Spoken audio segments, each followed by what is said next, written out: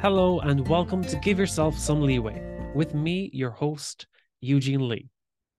So many times when I'm talking to people about their experience with burnout or why they feel they need to leave their jobs, it's because they feel that there's a disconnect with their leadership.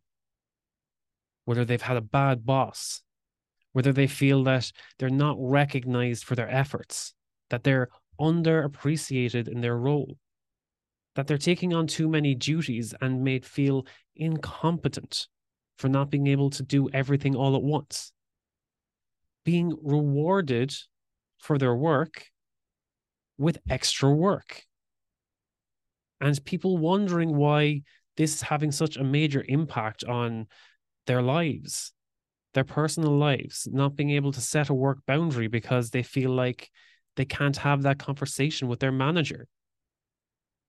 All this comes back to leadership, does it not?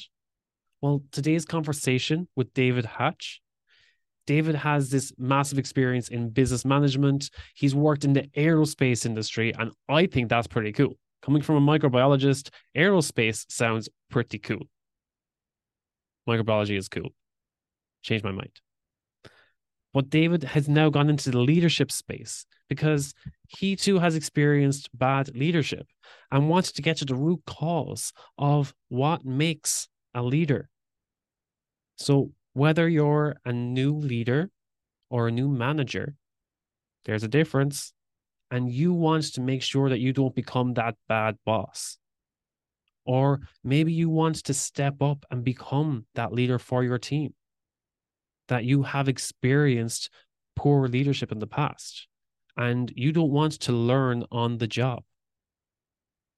All this and more in today's conversation with David Hatch. David, welcome to Give Yourself Some Leeway, and thank you for taking the time to join the show. Well, thank you very much for having me, Eugene. It's great to be here. Of course, it's great having you on anytime. So, when it comes to your background, I mean, you've everything from business management to working with space business. This is like pretty interesting resume that you have right there. So, what's your story, David? What's your background, and what brings you Well, here today? yeah, well, I'm glad you think it's interesting. I've obviously done my work well on the profile there. Yeah, I think it's best way to describe it is it's a career in aerospace, but always in small businesses and startups. So I'm quite used to working in small teams and helping small businesses get their new services off the ground, things like that. Yes, I did spend some time in the space sector in the UK as well, which is, I hate to say it's not as cool as it sounds, because that's probably horribly unfair. But I think it's like any job, isn't it? If you do it long enough, it becomes routine and less exciting than it might look from outside. That's probably the fairest way of saying it. I think one of the things that it reminds me of is one of the jokes, especially my background has always been microbiology. Mm. And one of the jokes, especially back in university, was what's the difference between an accountant and a microbiologist? An accountant knows that he's boring. This is like because like I was like food microbiology. I was like, look at all these bacteria and look at this and look at this, and it's like, okay, no one else is interested. The poor accountants, that's horribly unfair on them.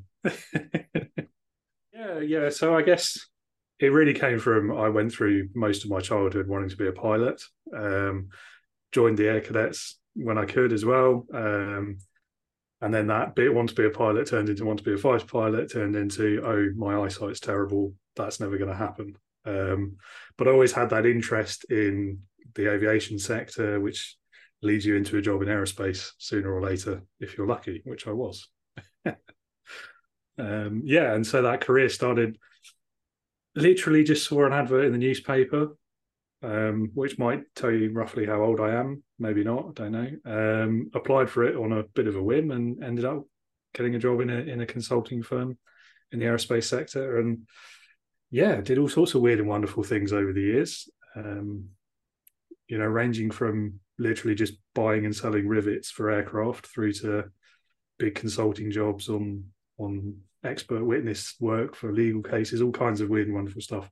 And it was very interesting. And what I learned really quickly about the small business environment is, and what I still love about it to this day, really, is you don't get lost in the machine. You don't become a cog in that giant corporation, and you can see the impact of everything you do on the business as a whole.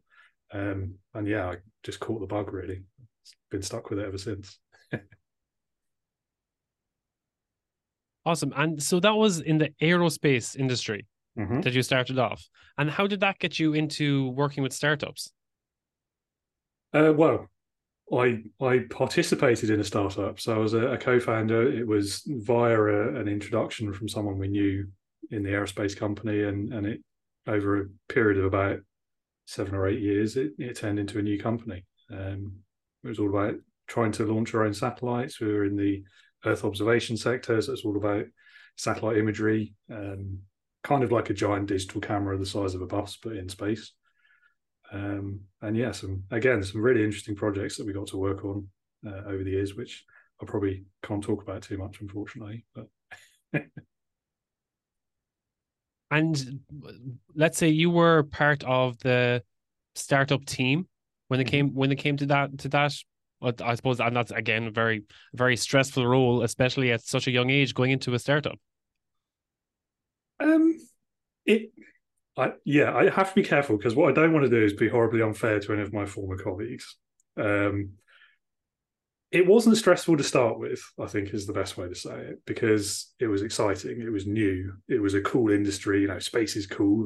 That's a cliche for a reason. And we were so kind of caught up in what we were doing, and there was so much to do, that I think the stress of it didn't really enter into anyone's head.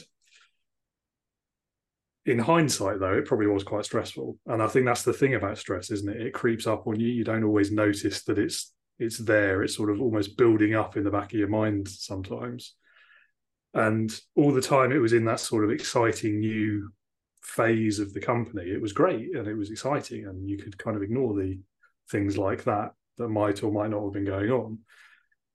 But I think where it kind of got a bit more problematic for us was when things began getting more difficult and less exciting and more mundane, and then things started to add up, shall we say. And yeah, I mean, towards the end of my time in that company, the last sort of year or two, it got pretty difficult. Try not to give away any secrets. I mean, it was years ago now. I doubt anyone's going to care. But anyway, we were starting to struggle with things like raising the investment we needed. We were struggling with things like our strategic goals, the general direction of the business. We were trying to go through a pivot at the same time and reallocate some of the business, and roles were changing and all kinds of things like that. And so that brings its own set of problems alongside the team and the culture issues that come up around any change management issue that you're going to have. And being part of the founding team and part of the management team by that stage as well, I think that was the first time I became conscious of the stress of it. And once you're conscious of the stress, I think anyway, certainly for me, it gets worse really quickly.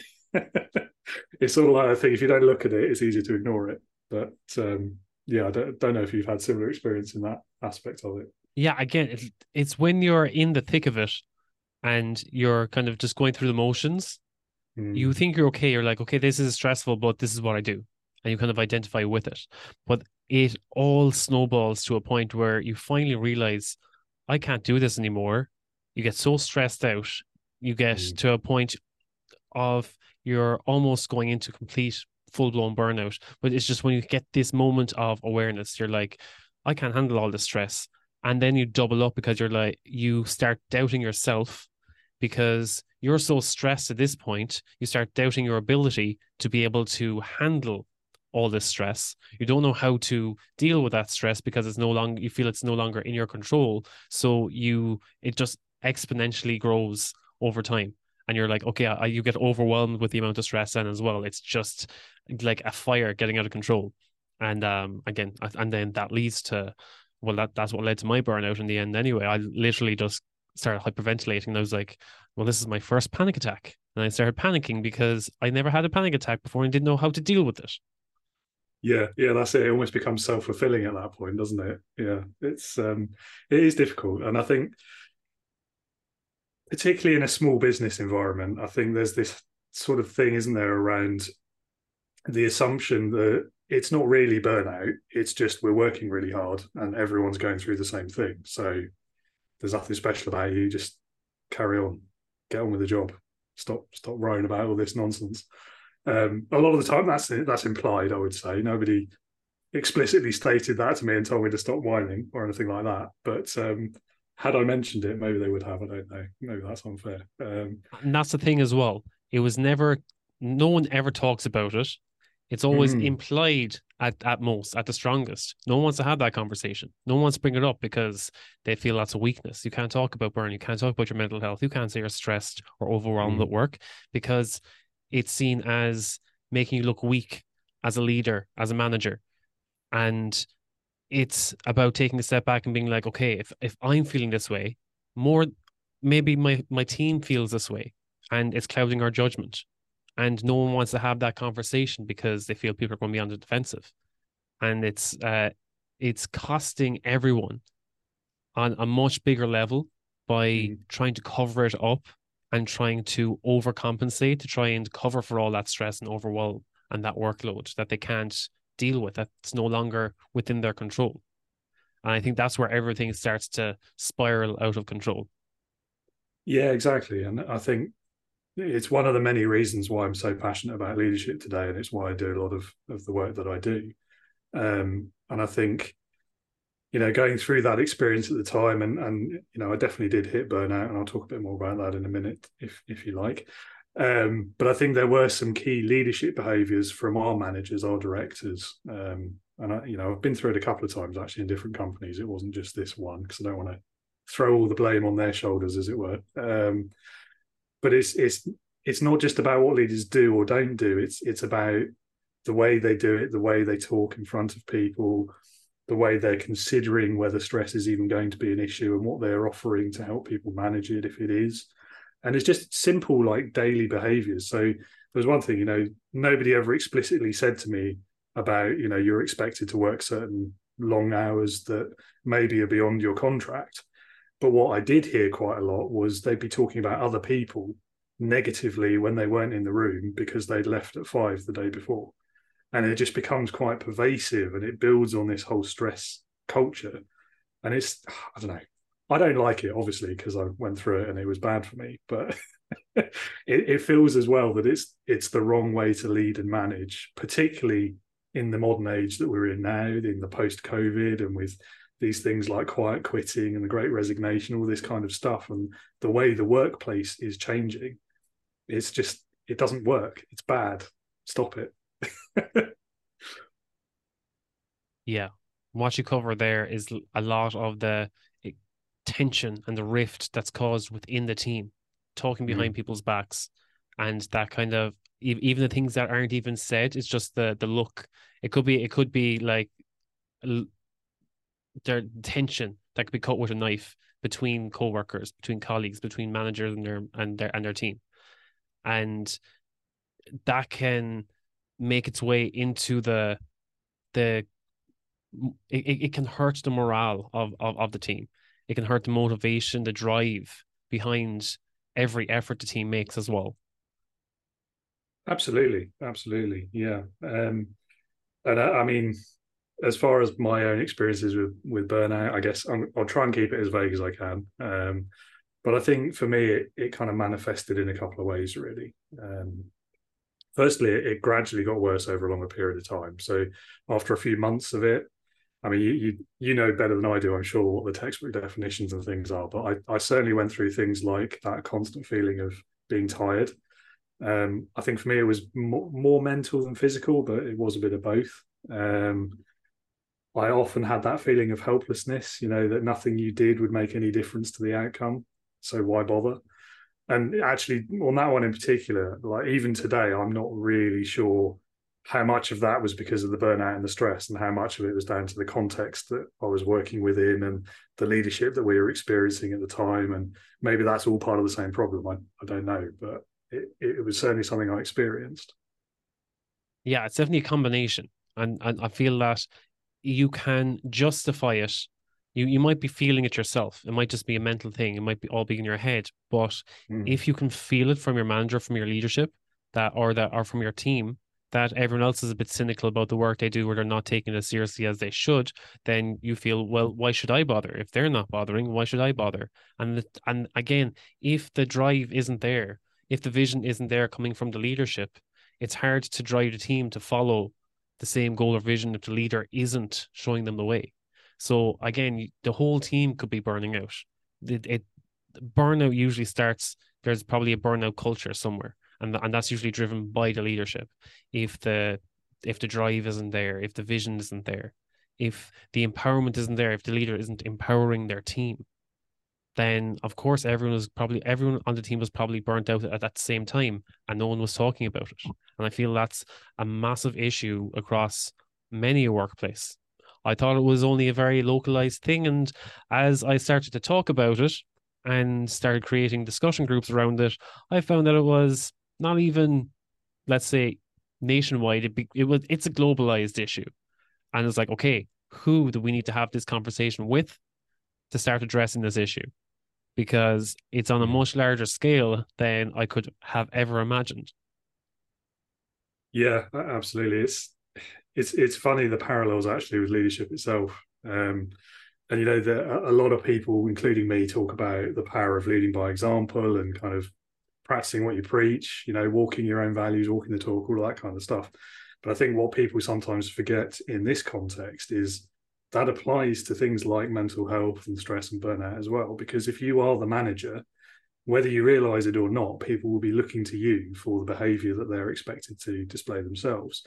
So if you're the one who's always at his or her desk for 12 hours a day, and you're always stressed about something, and you're always suffering, and you're maybe not being as productive as you could be, even, that creates the culture, doesn't it? Because people will emulate that, sometimes even subconsciously. So it's something you need to think about, I think. And it is part of the responsibility of leading, because it is a responsibility, isn't it? Yeah, definitely. So when it comes to that, again, as you said, that crossover between leadership and that burnout culture, how do you feel does leadership needs to step up to overcome this burnout issue? Yeah, it's a challenging one, isn't it? I think the first one is, as I was just saying, really, it's about leading by example. So make it okay to go home at 5:30 on the dot, or whatever, or to work flexibly, or to not put in endless hours more than you need to all the time. I mean, sure, every now and then there's going to be a deadline to meet or something, and that's different. I think the second thing is communicate about it openly. So part of this whole thing, just with mental health generally in the workplace, is the stigma about talking about it. So if you are the manager, if you're in that leadership position, you have that responsibility, then be open about your own experiences with it and encourage others to do the same. Again, not everyone will want to, and that's fine too, but give them, I guess, the forum to do it. Make it clear they can do it in private as well if they prefer. All of these kind of things around more inclusive behaviors around the things that everyone struggles with. It's not a kind of a unique or niche thing, is it? Every human will have some element of mental health challenge in their life. It's just part and parcel of the modern age, I think. Yeah, definitely. I can agree with you there, because when I was asked before what were the traits that I'd look for in a leader, the top three that I came up with were communication. A leader needs to be a good communicator. They need to show empathy, and they need to show adaptability with their team. Mm-hmm. They have to acknowledge everyone's strengths and weaknesses, and play them to their strengths and help them to develop their weaknesses. Have to show empathy. You have to have an understanding, build that relationship, build that trust with your team, build that respect. And only then can you really communicate with them. Can you get them to see the same vision as you and understand, yes, you might, as a leader, want to work 24 hours a day, but you can't push your team to work 24 hours a day. You can't expect them to have the same passion and drive. You have to understand where their limits are and respect their limits, and know that and appreciate them for the work that they do put in. Yes, you can help them. You can push them to achieve their full potential, and acknowledge that, respect that, and help them to develop the skills that they need to do so, but not push them to burn out. not have them firing all cylinders 24 hours a day and still expecting more, because we all know where that goes. Yeah, that's it. And I think it's all really starts with that communication piece, doesn't it? Because in order to know and understand all of those things about each of the individuals you're leading, you've got to open the conversation with them. You've got to ask them the questions, right? You need to make that first step, if you like, towards understanding ultimately. Yeah, I think it always comes down to three things. I think three is the magic number. I think that everything, when it comes to the foundation of anything, it's always a tripod. Because if you take away one pillar, if you take away one leg from a tripod, it's going to collapse.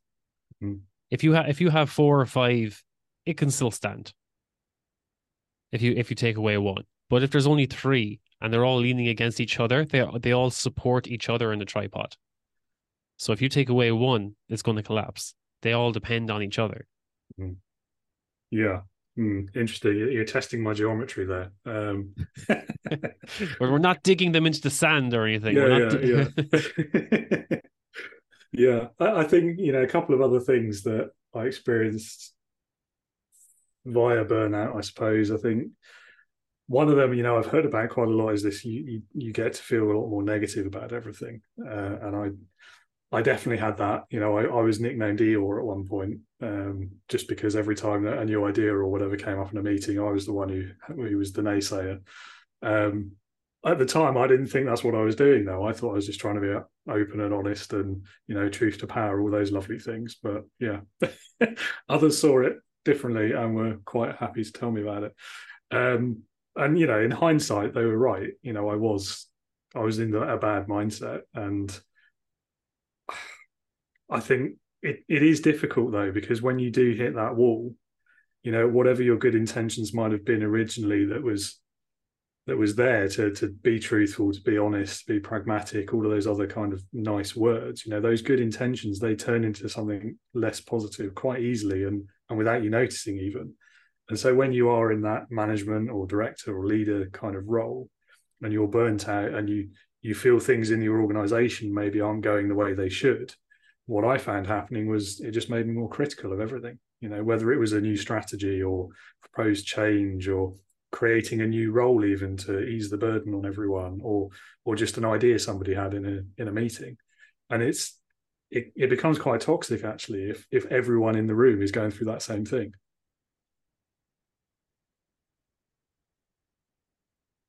Yeah, it's just the perfect storm. Yeah. I think it's the best way of putting it. I was trying to think of like what's the best way of putting this together. It's like it's just this cocktail of emotion or lack of. But yeah, it's just like the perfect storm in a teacup. That you just have a lot of people probably experiencing the same emotion, or probably feeling the same fatigue and not talking about it. And at the same time trying to overcome the or trying to overcome a big issue without addressing the elephant in the room. Yeah, and that's the thing, isn't it, that makes it all seem slightly silly and absurd when you look back on it, is if any one of us had just said, look, everyone, I'm having a bit of a tough time of this. I'm not feeling great about it. I'm going through this or that. And that might have inspired others to say the same. And then suddenly we all realize we're all on the same page. We're all going through the same thing. And maybe we should all be helping each other out of it, or leaning on each other, or offering support. But nobody did. And again, it's because of that stigma that we talked about earlier. And that's the real shame of it, I think. And there's two ways that conversation can go. You can speak up about it and be like, look, this is what I'm going through. And someone else is like, yeah, you know what? I'm experiencing this too. You know what? Maybe we should just have an open, honest conversation and talk this out. Whereas there's always going to be one person in the group when you say, look, I'm having a really hard time at the moment. And they'll be like, damn right, you're having a hard time. I've been having a hard time for the past 40 years. Now put your head down and get this done. Now, how do we have a conversation with someone like that when they have that leadership style, air quotes? Yeah, it's quite a difficult one, that, isn't it? And it's funny, actually, because the next thing I was going to say was, and I already mentioned it earlier, but I do still, even today, have this difficulty splitting it out as to how much of it was the result of burnout and how much was just kind of the not so good management activities that may or may not have been going on at the same time. And when you think about things that we associate with the more traditional leadership approaches, the autocratic, the micromanaging, dare I say, gaslighting, those kind of behaviours, and it does make it really difficult to pull yourself out of that, to pull others out of it, if the message you're getting from leadership is basically wind your neck in and do as you're told. Now that's probably being horribly unfair to a former boss or two, but you know. And when you get into that thing, so I mentioned getting nicknamed Eeyore quite a lot, and to start with, that was a joke because somebody said something in a meeting and it was lighthearted, but it didn't take very long for it just to be actually something I was quite self-conscious about. And so I ended up trying to overcompensate and became very inauthentic in the process, and nobody believed me when I said something positive. And it is difficult though, because there's that generational shift, I think, in leadership, particularly that's happened in the last sort of however long since millennials have been around, which I should know because I think technically I am one. But anyway. If I'm one, you're one. Well, there we go. Okay. Yeah, and it's the way people view leadership in the workplace that's different, I think, and the technological change that's happened over that period as well. And COVID has accelerated it, of course, because of remote working. But we're not in a world now where you can lead simply because you know more about everything in the company than the people you're leading. Because I don't think that's the case anymore for the majority of companies. You end up having to employ specialists who will, by definition, know more about something than you do, especially in the tech industries and places like the companies where I've worked. And so what that changes, I think, is you have to change your style. You cannot just be what I say goes, because you may not automatically know better. So it doesn't work. And then alongside that, you obviously got this generational COVID / kind of change that we've seen with Great Resignation and stuff like that, where priorities have shifted among the workforce. So it's no longer just about the paycheck. I think it still is about the paycheck because that's a necessity of living, isn't it? But much more priority now is placed upon purpose, upon the values of the company, about the way it does business. You know, there's studies and statistics out there that show how subsequent generations now are much more interested in a company that behaves ethically, or is seen to be behaving ethically, if you're going to be cynical about it. Whereas in the past, it was just a job. It didn't really matter. It's just a paycheck. I need to keep the roof over my head and that's it. I don't care about anything else. And I think certain categories of manager and the people who are taking these, I call them old school or traditional approaches to leadership, I don't think they've quite made that realization yet. And I think it's going to be interesting over the next 5 to 10 years to see how that shift changes and which companies survive and which ones don't. It is interesting because I'm doing a lot of conversations around leadership at the moment, because that's where I'm drawn to, that where I see leadership style needs to change. And a lot of conversations are about, yes, we need to change the leadership style where first the leader needs to get to know themselves before they can get to know their team. Because a lot of the time, a leader is operating from a place where they want to command authority and control because they feel that they don't deserve it, because they're coming from a place of lack of experience or lack of authority, that they can't find it within themselves. And another place where another thing that keeps coming up, and it's from the place of only ever understanding this traditional style of leadership, where it was, I'm paying you to do a job, so you better do that job or I'm not going to pay you. And people aren't tied to their paycheck as much as they used to be. Again, it all comes down to purpose. One of the main reasons why people burn out is because they feel a lack of purpose in their jobs. And then that leads to, again, this is probably me going off on a rant. I'm going to have to reel myself in, but it leads people to chase after their entrepreneurial dream or passions. I mean, like, I'm going to quit my job and become a freelance writer, dog sitter, e-commerce drop shipper Shopify, and they go off and pursue that goal. Next thing, realize that, okay, I have no capital, I have no paycheck coming in, and they're working 100 hours a week when they used to be working 45 or 50. And they quickly see themselves burning out even faster and being like, I thought I burnt out because I had no passion or purpose in that job.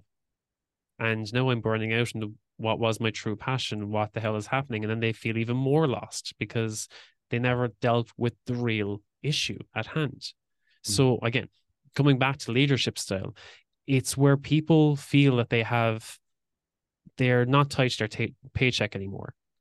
They're looking for purpose. They're looking for skills and development in their role and progression in some state. And sometimes their role may not have progression, and they just have to accept that maybe it's just time for them to move on. And some leaders can't handle that because that's not the way that they have been taught, or maybe the way they have been influenced in the past, or how they have seen leadership in the past. And they're trying to, again, as you said, develop this traditional leadership style, learn on the job. This is the only leadership I've ever experienced, so this is what I'm going to do. So it's about, I think one thing that's majorly lacking in companies is training people in leadership, having leadership workshops. A lot of people are expected to learn on the job. Hey, you've been working here for the past 5 or 10 years. You're the new supervisor. You're the new manager. You take care of this team. You know how stuff works around here. You put them in their place. Oh, you'll figure it out.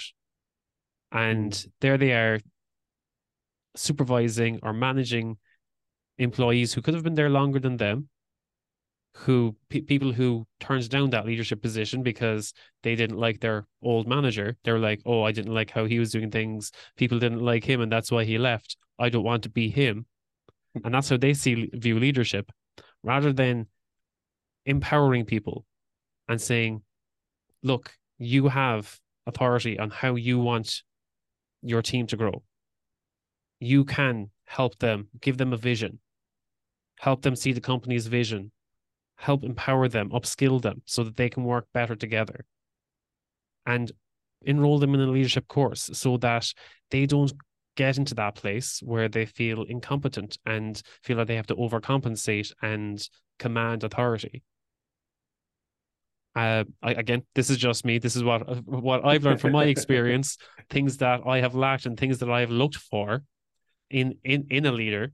And when I go out looking for a leader or manager, or in any area of my life, doesn't have to be professionally. It could be a sports coach. It could be even in the people I like to hang out with at the weekend. I want to see someone who's commanding authority with respect, whether that be for sport, whether that be in music, whether that be even gaming. People playing Call of Duty. I was like, okay, if you're working a team of 4 or 5, whatever, that you don't start shouting at people or raging on the headset. You're like, okay, let's work as a team. You praise people. It's in all areas of our life. It doesn't have to be professionally. No. It's yeah. I mean, you're going to get me on a rant now as well, I'm afraid. So there's this established issue, isn't there? And what I find quite interesting. So if I ask a room of a dozen people, and I've done this a couple of times, hands up who's had an experience with a bad manager or a terrible leader or a horrible boss. 9 times out of 10, everyone in the room will put their hand up. But if you ask the opposite question, how many people have had an experience with a great manager, a really good leader, someone who's made a difference for the positive in their life, it's normally about half if you're lucky. And I think a lot about why there is that difference. And I think it comes down to what you were saying there, really, about learning it on the job. What learning it on the job means in reality for things like leadership is you emulate the last manager you had. And so if that was a bad manager, you're going to end up emulating them because you've got no other frame of reference. You just think that's the way it's done, especially if it was in the same organization as you're now doing the job yourself. And so again, it becomes self-fulfilling. You don't know it any better. I don't think any of this is really malicious. Nobody sets out to be a horrible manager and ruin their employees' lives. It's just they don't know any better. And I think it is interesting, extremely interesting, also extremely frustrating. And there's this phenomenon, right, called the accidental manager, and that's really what you're talking about. It's where someone is promoted into that management position because the classic example is because they were the best salesperson, so they're made the sales manager, without any real awareness or acknowledgement of the fact that those two jobs require extremely different skills. And so the skills that made that person really great at selling may also make them terrible at managing and leading people. And so if you don't train them for that new job, if you don't teach them what's different, what's changed, what new skills they have to pick up, and then how to do that, then they're going to wildly underperform. And it's going to be to the detriment of them, the people you've put them in responsibility for, and ultimately your organization, because everyone in it is going to be unhappy. And yeah, and this is why I get on a rant about it, to be honest. And so that's we're doing it the wrong way around. And so I always talk about it in the context of the way the armed forces do it. And I've spoken to a couple of veterans, and they've talked me through how it works, both in the UK and in the States, and even in Australia as well. And the way it works there is either because of your career path, before you're even let loose on soldiers or whatever, you're taught how to lead, or before you are given a promotion, you're trained how to do that next job and how to apply good leadership skills. And that makes so much more sense to me, and it always has. And if you look at any other of the kind of the big professions, I mean, you wouldn't send an engineer out without teaching them how to put things together or repair things without killing people. You wouldn't throw a doctor into a room with a patient without teaching them how to treat them. You wouldn't let a lawyer into court, and so on. I could pull out all these other examples. And why isn't the same true of leadership and management? In some organizations, it is. The good ones, definitely, but not for the majority. I think another thing always comes back down to the investment in training. I feel like companies feel that they don't want to invest in their upskilling their staff because they're like, oh, if I train them up, they're going to feel they're too good for here. They're overqualified. They're going to move on. Oh, no. Oh, no. We've overtrained someone and now they no longer want to work for us. What a waste of our time and money.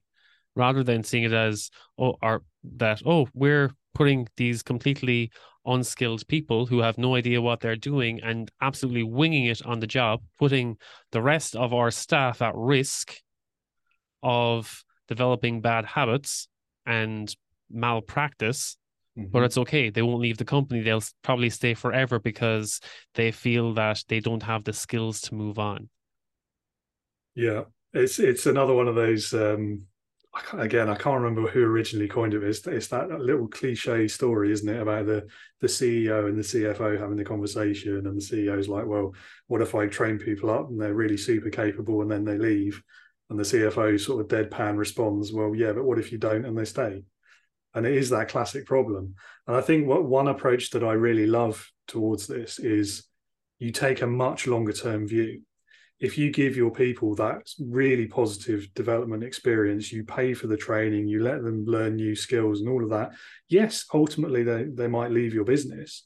But if you've done that in the right way, they'll remember it. They'll stay loyal. They'll talk about how great their experience in your company was. And one day, a couple of promotions in the future, they might come back. And then your organization is all the stronger for that. And it's like so many things with leadership and entrepreneurialism, really, isn't it? You've got to take that long view. You can't expect quick wins or only look at what's going to happen next week or next month or next year even. Yeah, I find that, and I've talked about this before, that companies see the value in their computers and their machines and their equipment more than they do in their people. That they'll invest millions in capital in getting the new production line and getting the new software and getting the licenses and getting the software updates, and they will invest millions. But when it comes to let's run a leadership workshop for all our staff, for all our managers, for all our team leads, and get them all on the same level as to what's expected of them. Get them to see what their responsibilities are as a leader Mm. and how they should be treating their team and how to communicate effectively with their team to make sure that they're all on the same page. Mm. And let's put in might only be about 10 or 20% of what they're putting into all their equipment. Yes, you're probably not going to see the turnaround or the turnover in the next 6 to 12 months. You are going to see it in the growth of the company. You might not be able to read it as black and white as a company throwing out or a machine throwing out product, but you will see it over the long term growth of the company. It's like, oh, there's actually steady growth here. There's less turnover. We're getting a much higher rate of compliance, less non-compliant product. Everything is right first time. People are actually smiling in when they're having their lunch. They're laughing, Yeah. Yeah. and there's less complaints and less there's less absenteeism even. And these are all the, let's say, the things that aren't measured as much on paper, or there isn't as much record on data, but it's something that is often overlooked. That why a company wouldn't be investing so much money into their company culture. And it's great to put it on paper and put it out in the news and say, like, oh, this company has inclusive diversity and growth culture, and we are all in this together. I literally did High School Musical in my head for a second. We're all in this together. But that's the vision that the company puts out there, but does nothing about it. It's like, oh, we can talk about it. Yeah, sure, but we're not going to invest anything in it. So it's like, how can we have that conversation with a company to say, like, look, you want this culture. You want this. This is your vision. You want everyone working together in harmony, but you don't want to invest money into training those people to work to that level. You just expect them, once you pay them their check, that they're going to work to that level. It's like, great, we're giving you a paycheck. This is your salary. Now you just need to perform. You need to become that leader. Learn it on the job without creating that culture first. Yeah, it's a source of almost eternal frustration for me because obviously doing what I do, I do hit that blocker quite a lot. And I think, I've never found the magic answer that solves that conversation for me. So if you ever do, let me know. But I think if we're going to be like brutally mercenary about it and look at it from the point of view of the business owner, the CFO, not to cast aspersions on accountants again, but it is a cost, not an investment if you don't do it. Whereas if you do it, if you do put money into the training, it is an investment and you will see a return on it. And you compare it to, say, computers, and you're right, everyone's more than happy to throw cash at that. But think how quickly those are going obsolete these days. Whereas if you invest in someone's development, their skill set, their training, and then the mindset, the loyalty, the happiness that you will also be building up in that person, that's going to give you returns for years in the future, long after whatever you've spent on that computer has been lost and depreciated and wasted, I would say. And there's studies out there as well into the positive effects of staff happiness on revenue results for businesses. They've tied staff retention to costs and things like that. And there's that figure, isn't there, out there that's, I think it's 300% cost of the annual salary of every person you have to replace. That's what it will cost to do that. And people are more likely to leave if they don't feel that you are supporting them and offering them training and progression and all of those things. And another element of it is that how much is it going to cost you to, let's say, to train one leader who will then be a good leader and influence his whole team for the next 5 years? Influence that team to be like, oh, my leader is now leaving the company. I want to step up and take his place. He was such a great leader. I want to carry on. And they'll step up and want to take over. Mm. Not be in a position where like, oh, I saw how badly this team was being managed for the past 5 years. I don't want that role. They'll step up and be like, yes, I want to stay in the company for the next 5 years. Become just like that good manager or that team lead, and follow in his footsteps rather than not pay someone, have some learn on the job, probably turn the whole team against them, have really shoddy results for the next 10 years, and at the same time not leave. So, sometimes it's like a matter of, oh, I'm not confident in my ability, and yes, I have really poor results, and I don't want to go to the next company because I feel I'm going to be like a failure there too, so I might as well just stay here as long as I can. And again, as you said, it's the people who stay rather than invest in people so Mm. they can perform to their utmost potential. Mm. And when it comes to the point where they want to move on, more than likely they're going to leave someone in their stead, be like, someone on their team be like, look, I want to step up, I want to be like that manager. Yeah, I think you're right. There's definitely that inspiration angle to it. Not to go against our narrative that we're building here, but I think there's also a case to be made for if you've had a terrible manager and they leave. I mean, certainly I would have been of the my thought process of, right, well, I saw how badly they did it. I'm going to do it better. Some people I see it can as a only do it challenge. better. Well, you maybe, but some people see that as kind of the challenge, don't they? Of the I want to fix that problem. Maybe not. Maybe I'm just weird. I don't know. But But yeah, there, I suppose there are two, again, very, very different mindsets, and it all depends on the team members. Maybe that person feels like they should have stepped up 5 years ago, and they're mm, like, oh, I missed out on that opportunity to step up as a manager 5 years ago, and this is what I had to deal with. I want to correct that because that's how much I care about the team. And they might step up to become that leader for their team, but at the same time not get that training and find themselves falling into the footsteps of their past manager because they don't know how to put their best foot forward, and they can only go by what they know, or sometimes they might even start to humanize what that the bad manager and be like, oh, this is the stress he was dealing with, that's why he treated the team this way, that's why mm. I'm treating the team this way. And it's just another downward spiral. I think another thing before, just to clarify again, the difference between being a leader and a manager, because these lines are crossed all the time. So how would you differentiate a leader from a manager? So it's in terms of the skill sets, isn't it? I think there's a lot of sort of the quite the cliche ways of explaining it. You know, the whole what's the one I see most? Probably managers do things right, leaders do the right thing, which doesn't really give you an answer, does it? It's a nice sentiment, but it doesn't really mean anything.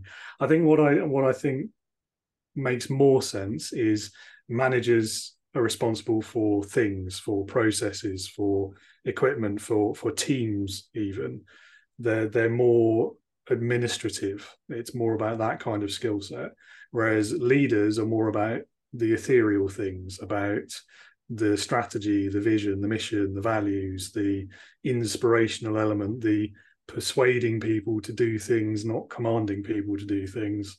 And really, they're about the people.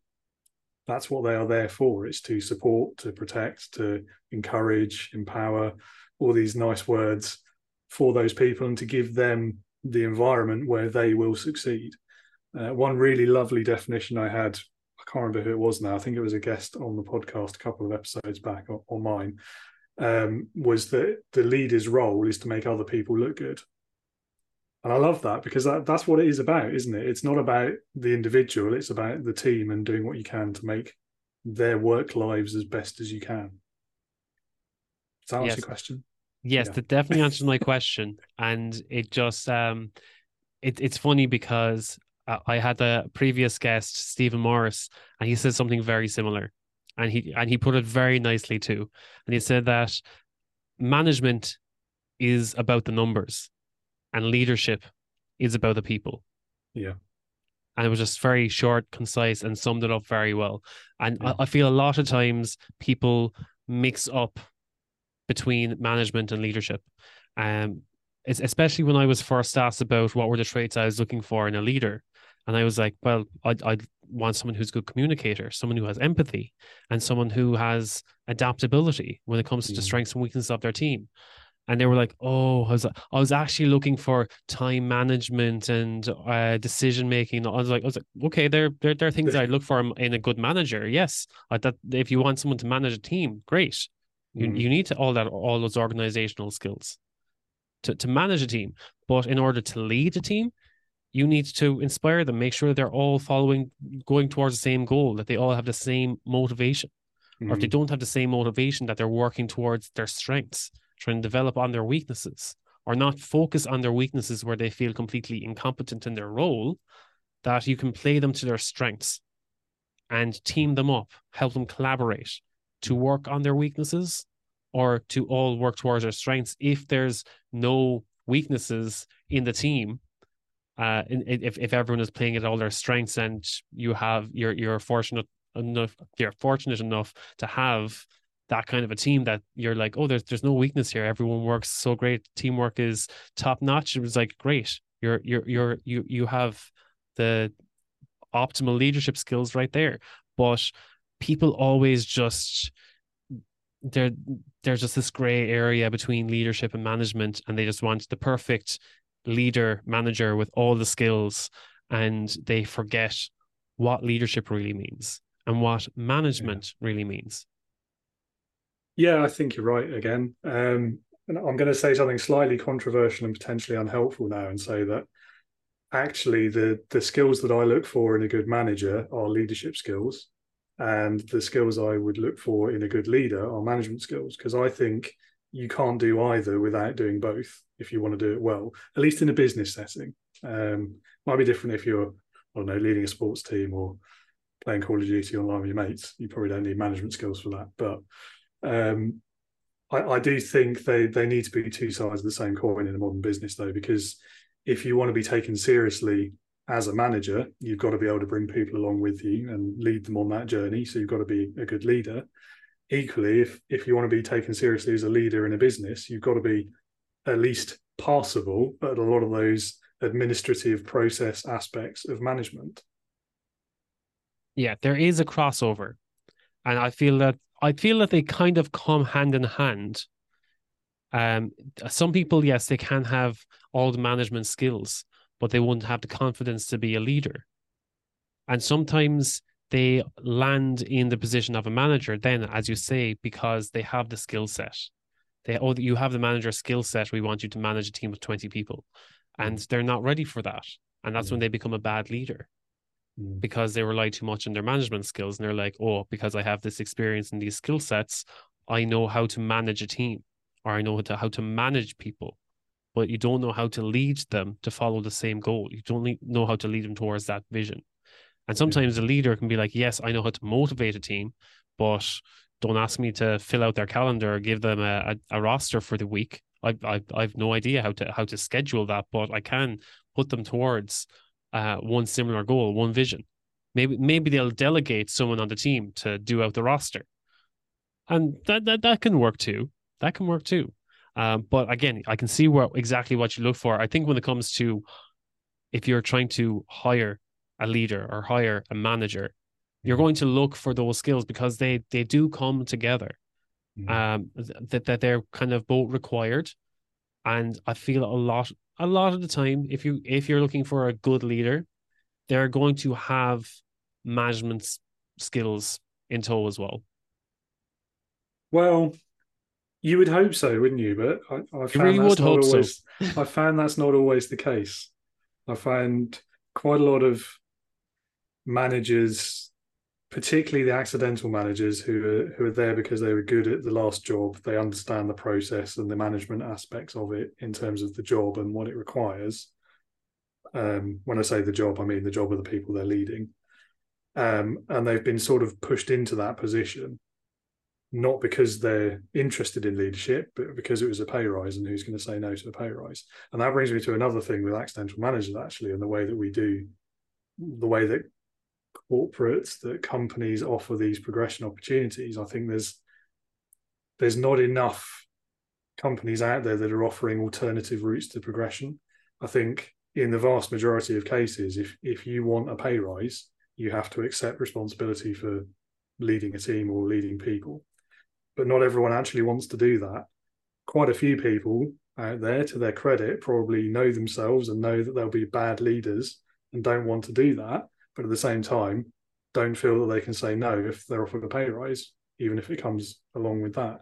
So I think there's a whole thing there around what businesses can do to still give people that opportunity for progression, to increase their earning potential, but without forcing them into a pigeonhole that they maybe don't fit into or that they don't want to be in.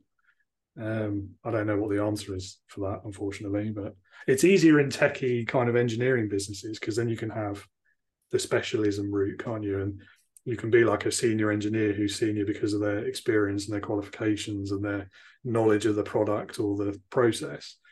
It's a bit more difficult in the other kind of sectors like retail, for example. I don't know how you would do an alternative route for progression there that doesn't involve taking on people or shops or whatever else. Yeah, So I it all don't have comes the down to, answer. yeah, exactly. It comes down to the dynamic of the company, and that's why it's hard to come up with a concrete plan for everyone to follow. We all come from very, very different backgrounds or very different ways of scales of progression. It completely depends on the nature of the business. And as some of them, yes, there's a very steady ladder of progression in terms of where you can branch out and put a job here, put a job there. But again, as retail is one area that I have never had the experience of working in, where I feel nearly all of my friends have worked in retail at some point, and they've always told me I hear all about the trauma of working in retail. So I do empathize a lot with them. I was like, yes, I've never experienced working in retail, and there's always some things like if you're in a shop and you put change on the counter, or they see someone put change on the counter, they get chills and they're like, oh, I hate when people put change on the counter. And they have all these little like trauma or traumatic experiences that they've had from working in retail. But yeah, again, another rant. Put myself back in here. It's the different scales of progression and what's expected of a manager or what's expected of a senior role. And I'm just going to keep on bringing it back to that people expect you to earn these skills on the job rather than to train you in for that role. To be like, yes, I feel that, yes, you've had so many years of experience in this role and I want you to take up a senior position.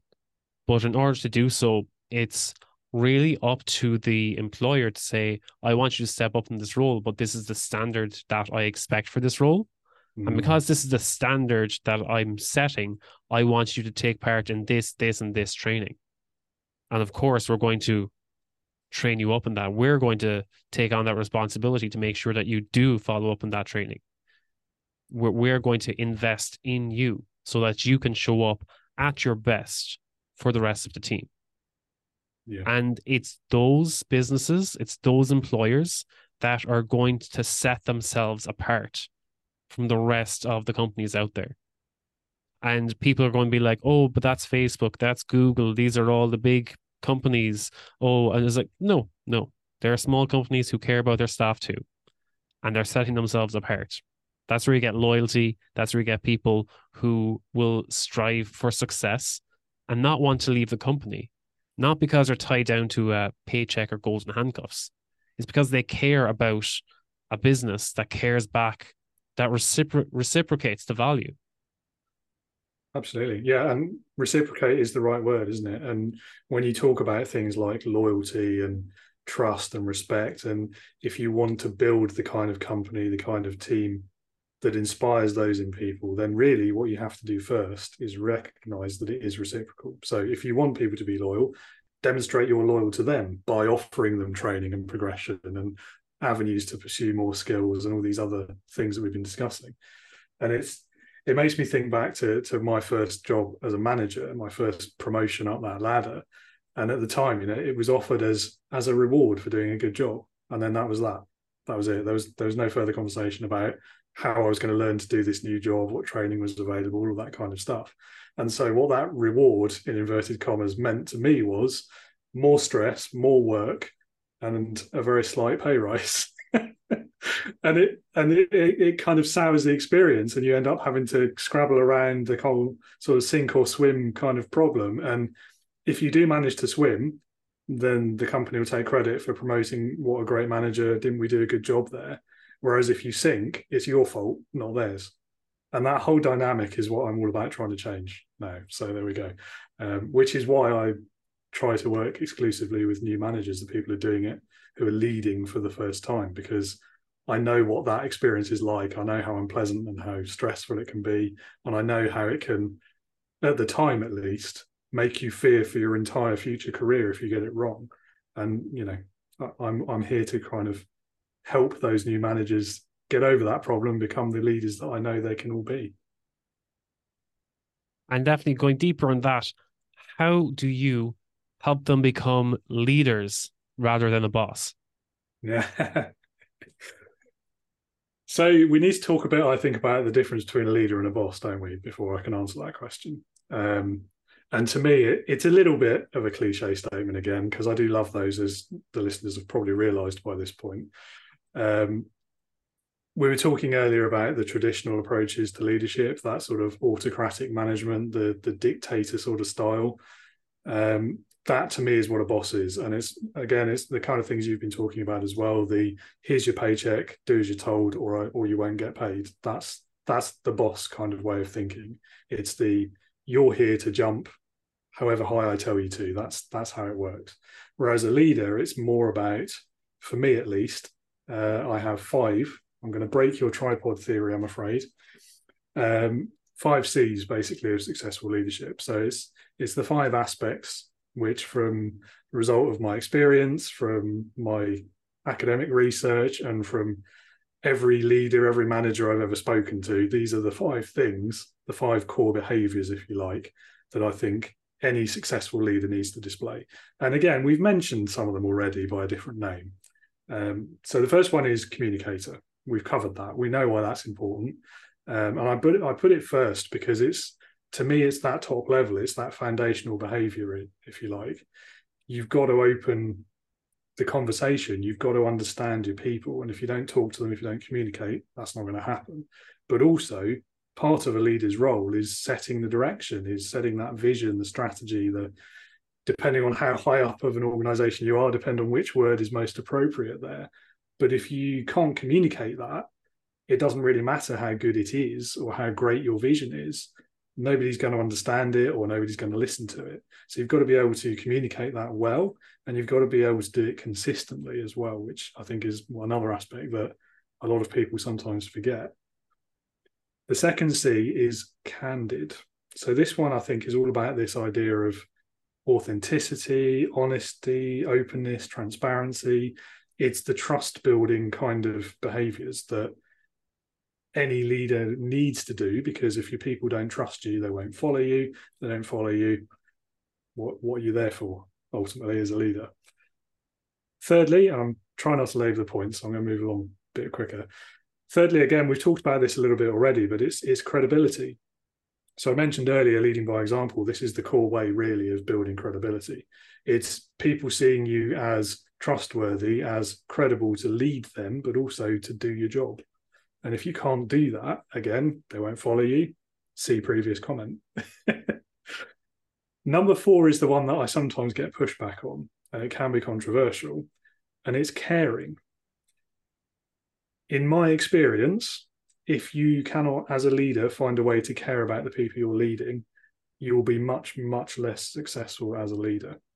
Now, I'm not saying you have to fall in love with them or anything, or become best mates, but you have to at least care about their welfare and their ability to do their jobs at a human level, not at a bottom line, I need to make my targets level. And that is quite difficult for a lot of people. I think if you're not used to that empathetic kind of approach, it can be quite a difficult skill to pick up. But it is really important, especially in the context of the world we're all working within now, with the economic challenges that many businesses are facing, the still hangovers of COVID and all the outcomes of all of that, and then these kind of quiet quitting sort of issues. I think a lot of that is because people are disengaging from the workplace. They don't feel that their bosses, use the word boss there this time, care about them or their lives or their careers. And so if you can find a way to demonstrate that, it's really powerful for leadership. And then the last one, hopefully this one's a no-brainer, but you've got to be effective at collaborating. I think we're well past the days, and we've already discussed this at great length, so again, I won't labour it too much, but we're long past the days where a leader can just issue the dictates and then sit back in their office and put their feet up and wait for all the results to come back. I think to be truly effective now, you've got to be able to work with people. It's not about them working for you anymore. It's about everyone working together. So there we go. That's my small little bid, if you like, in a nutshell. I think one area there, and where I feel that people think they're leading, and they feel that, I think that they feel that it falls under credibility and collaborating, but they feel that they're collaborating with their teammates or with their team, and by helping them get a project to completion, when in reality they're not helping them, but they're micromanaging them. And that's where they cross the line, where they feel it's like, oh, I'm actually helping them to get to this. Oh, they didn't finish that this evening, and they're now probably didn't finish it this evening, but they were probably leaving it because they were stressed out. They probably had a kid to pick up, and they were like, look, I'll get it done in the morning. And they come back, and the manager has left their personal touch on their project. I was like, oh yeah, I'm just finishing it up for you because it looked like you weren't going to get it done on time. And it's like, well, they're not going to put any more effort into it because you've taken the ownership away from them. And they feel that like, oh no, I'm helping them out. I'm showing that I can also help them as part of the team. Whereas they've just stepped over the line. They've given them the responsibility. And next thing, they took that away by feeling like, oh, they weren't good enough to finish it in the time that was they expected of them. And rather than communicating it, they decided to take it upon themselves. Well, they've lost trust. Yeah. And I feel that's an area that's often it's often crossed with the best intentions, but I feel communication again. Like, communication is definitely the biggest pillar where a lot of people fail, and that comes from managers, leaders, colleagues, personal relationships, even between parents and kids. And communication, I think, is just one of these things that humanity has struggled with for a long, long time. Yes, you're not wrong. Even when we speak the same language. Well, yeah, maybe we've got the wrong accents. I don't know. Anyway, I think you're spot on there again, and I think the interesting word I'd pull out from that is the question of ownership. And you're right. It's so easy to do as a manager. I know I've done it in the past, probably more times than I realise even. But for me, I think it comes back to that aspect of collaborating effectively is about giving people ownership, empowering them to not just make the decisions about their projects, but giving them that freedom to fail. Because there's a lot more power, I think, in learning a lesson from making a mistake yourself than from someone else telling you it's a mistake before you've made it. And so that is quite a big and important test of a leader, actually, is allowing that freedom. And I think the other aspect of it is, yes, you may feel that you're helping by doing something, but it's not necessarily about what you feel or what you think. It's about the perception of the people you're leading. And that perception point is really difficult to address, particularly when we talk about it in the context of micromanaging. So for me, the starting point again is, as you say, it's communication, but it's curious communication. It's ask questions. It's less about checking up on something and more about checking in with people. It's about trying to give you an example. So rather than asking, is that going to be done on time? Ask, how can I help you with this? What support do you need? come at it from that angle of trying to help them and asking open-ended questions rather than those sort of pointed, borderline aggressive questions that we're all familiar with from managers over the years, I'm sure. And a lot of it is a mindset thing, isn't it? It's about how you force yourself to think about it from their perspective and how it might be perceived, which I'm sure to a lot of traditional managers sounds like hell, but ultimately it will give you better results. And for those traditional managers, those bosses that want to become leaders, what's the best way for them to get in touch with you, David? I don't know, it might be too late for them. Oh, you're not offering any hope for them, okay? Well, no, look, I think for anyone who wants to be a leader but is afraid that they're going to become a boss. Well, that's the thing, isn't it? I think it's if you're already at that point, I don't know. That's a really interesting way of asking the question, though, because in my brutally honest way of looking at it, if you are that traditional kind of leader who's taking that autocratic approach, you're probably also not self-aware enough to realize that that's the wrong thing to do. So you're never going to ask me for help anyway, ultimately. And in the unlikely event you did, you're probably not going to listen to what I have to say. So there we go. That's not the kind of manager I want to work with. I'm much more interested in working with that new first-time manager who has maybe encountered one of those bosses in the past and definitely doesn't want to become one in the future. That's the sort of person I'm interested in working with. And if they'd like to get in touch with me, there's hopefully an easy to remember website, but I'll give you the link afterwards as well. It's www.leadernotaboss.com. And on that website, you will find a couple of things. One quite new thing I'd love to have feedback on, which is a quiz for managers to take to help you identify what your biggest challenge is right now in your leadership journey. You can also find my contact details and information about my own podcast, which is called Leading with Integrity. So, yeah, a long answer to a short question. Sorry.